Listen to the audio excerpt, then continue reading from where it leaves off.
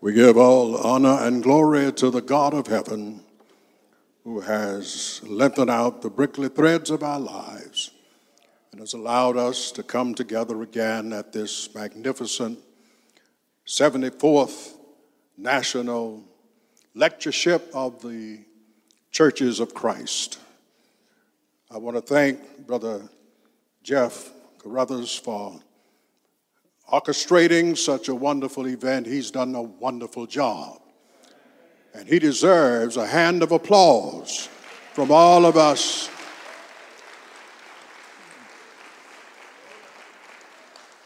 Thank you, Dr. Carruthers.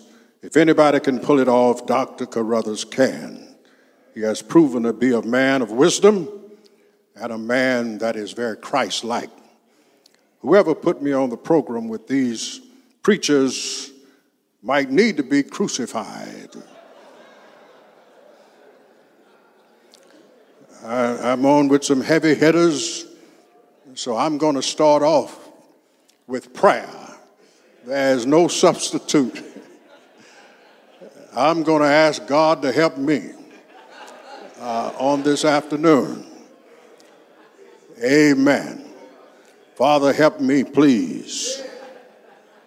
We pray that the Holy Spirit will touch these lips of clay and anoint every word that comes through them for the benefit of the people gathered and for your glory.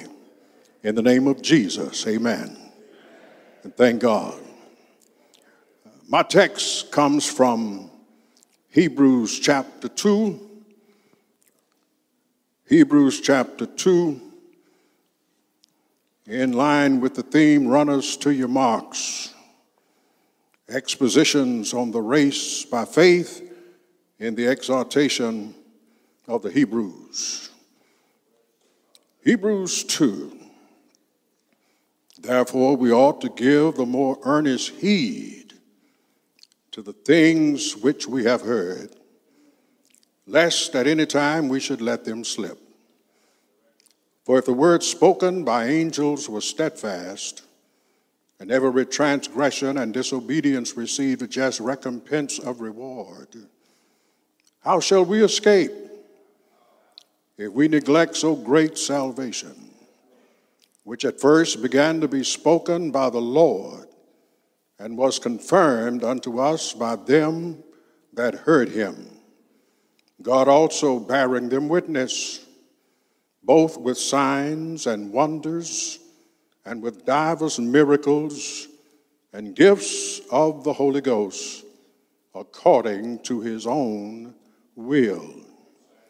May the Lord add a blessing to the reading and the hearing of his word. We ought to give the more earnest heed. Listening is hard work.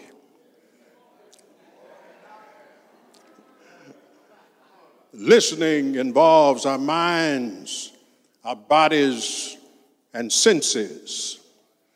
Listening to Christ means not merely hearing, but also responding in obedience. In Romans 10, verses 13 through 16, for whosoever shall call upon the name of the Lord shall be saved. How then shall they call on him in whom they have not believed? And how shall they believe in him of whom they have not heard? And how shall they hear without a preacher? And how shall they preach except they be sent?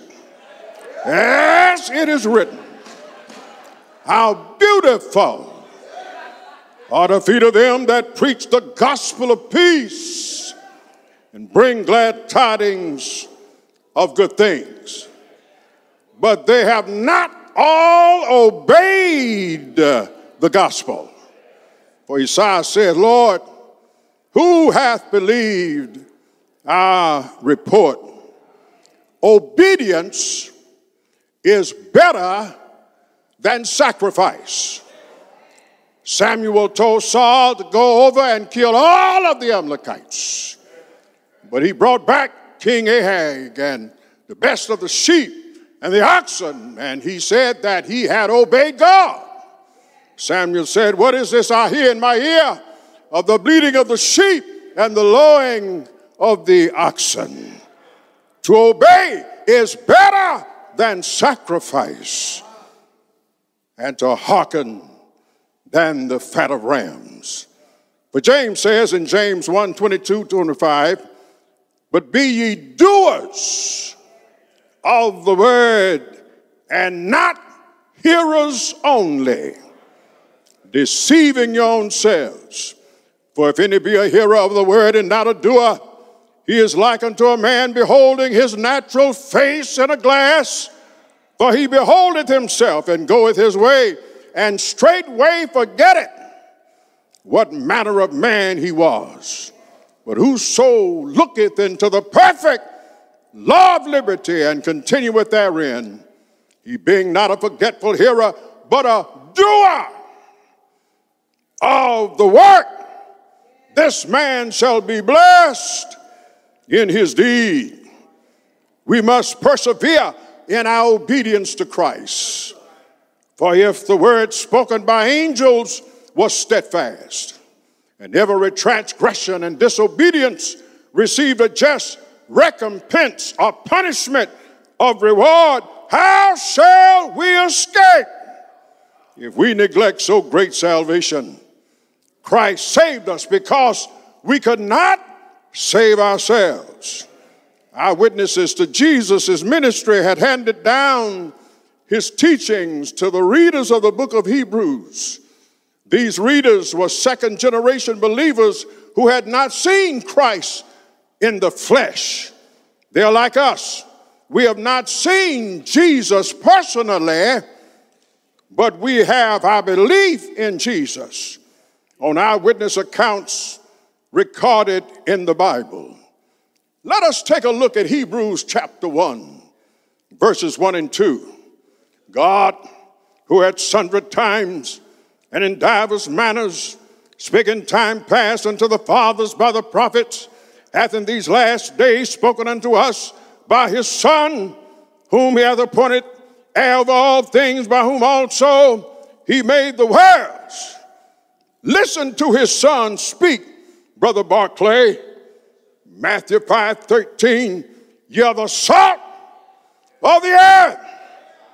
And if people hang around us long enough, they ought to get thirsty for truth, justice, and for righteousness. Are you praying with me? Listen to his Son speak. In Matthew 5:16, "Let your light so shine before men that they will see your good works and glorify your Father which is in heaven. You feed the hungry, but give God the glory. You clothe the naked, but give God the glory. You take in strangers, but give God the glory." Listen to his Son speak. In Luke 6:27 and 28, "Love your enemies. Do good to them that hate you. Bless those who curse you. Pray for those who mistreat you. Be merciful, just as your Father is merciful." Listen to his Son speak in Luke 6:31, "And as ye would that men should do to you, do you also likewise unto them." Listen to his Son speak, Luke 6:38, "Give, and it shall be given unto you, good measure, pressed down, shaken together, running over, shall men pour into your bosom." Nevertheless, the central theme of Hebrews is that Christ is infinitely greater than all other proposed means to God. Speaking to his Jewish readers, he says, "Your precious faith was good, but Christ is incomparably greater." Just as Christ is greater than angels, so his message is more important than theirs. Don't turn your back on Christ in an attempt to escape your troubles. Christ is a burden bearer. Christ is a heavy load sharer. Christ is David's seed. Christ is all you need. Christ calms the storm. Christ will not do you any harm. Christ will see you through. Christ will make a way for you. God also bearing them witness, both with signs and wonders, and with divers miracles and gifts of the Holy Ghost according to his own will. In order to get the church solidified in its beginning, the apostles had to perform miracles. Paul healed a man who had been lying on his mat for a long time. Told him to take up his mat and walk. The sick were laid by the street so that if Peter's shadow could pass over them and they be healed. So then we are no longer using a pacifier because we don't need the miracles. All we need to know is what Christ has done for us. One day Christ came to this earth, walked around and healed the sick, opened the eyes of the blind, made the lame walk.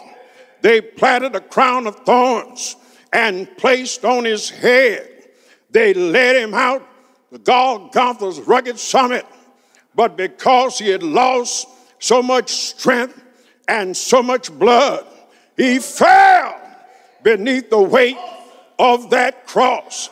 They commanded an African by the name of Simon of Cyrene to help bear the cross of along. They laid him on the side of Golgotha's hill, nails in his hands and nails in his feet. And he said, Eli, Eli, lama sabachthani, my God, why hast thou forsaken me? He didn't hear from God on Friday, but Sunday morning came. He laid his head in the lock of his shoulder and gave up the ghost. They put a rock inside of a rock and put a rock in front of the rock. The angel came down, wiped some sleeping salve across the angel's eyes. They went to sleep. The angel rolled away the stone. But God said, I'm going to raise my son. He didn't hear from him Friday, but early one Sunday morning, he shook off his grave clothes, stepped out of the grave, and said, all power in heaven and earth is in my hand. Power to walk right. Power to talk right. Power to do right. Power to love right. Power. All power. All power. Lord have mercy, Jesus. Woo.